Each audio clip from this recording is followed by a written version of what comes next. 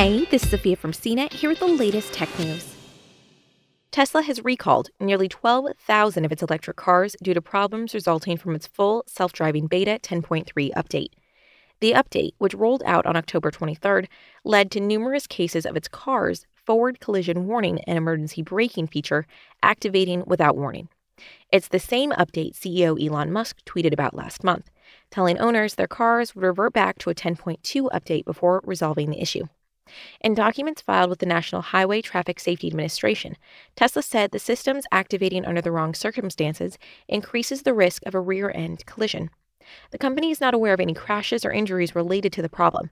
Every Tesla model is included in this recall: the Model 3, Model Y, Model X, and Model S. Although the recall filing only went through this week, Tesla released an over-the-air update to fix these problems shortly after the glitched update rolled out in October. Still, owners will receive communication from Tesla via U.S. mail around December 28th, making them aware of the issue and the OTA update available. Full self-driving is a Level 2 driver assist system and does not enable autonomous driving. Tesla does not operate a public relations department to field requests for comment. For more of the latest tech news, visit cnet.com.